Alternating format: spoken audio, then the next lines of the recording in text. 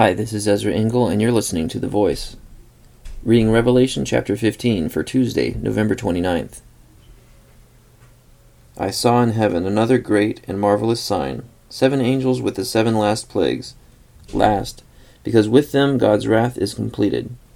And I saw what looked like a sea of glass mixed with fire, and standing beside the sea, those who had been victorious over the beast, and his image, and over the number of his name.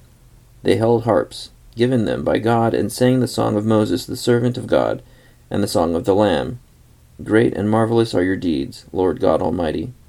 Just and true are your ways, King of the ages. Who will not fear you, O Lord, and bring glory to your name? For you alone are holy. All nations will come and worship before you, for your righteous acts have been revealed. After this I looked, and in heaven the temple, that is, the tabernacle of the testimony, was opened.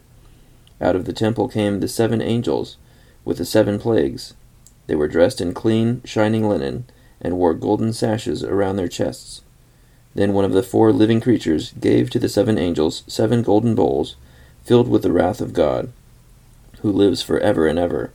And the temple was filled with smoke from the glory of God, and from his power, and no one could enter the temple until the 7 plagues of the 7 angels were completed. Revelation 15.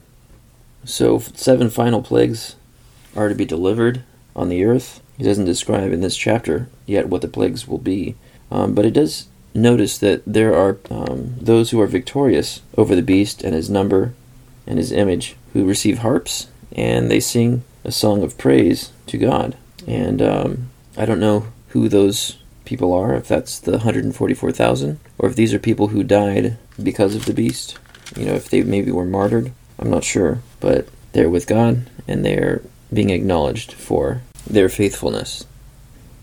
Thank you for listening to The Voice.